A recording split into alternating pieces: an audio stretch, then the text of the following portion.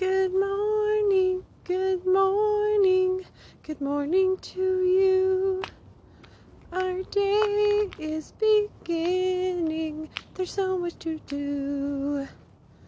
Good morning, good morning, good morning to you.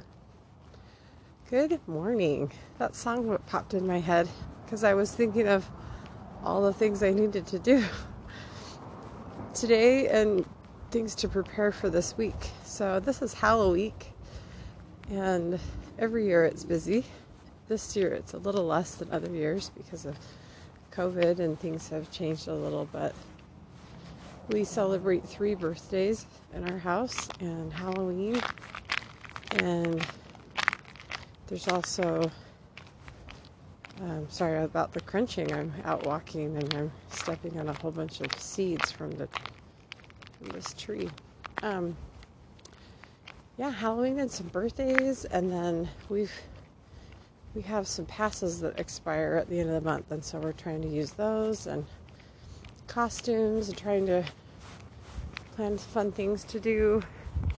I'm thinking through the meals right now on eating, and so I need to make sure I go to the store and I have all the things that we need. So there's a lot to think about as far as preparing ahead. Making sure everything is set, because some of that goes in order.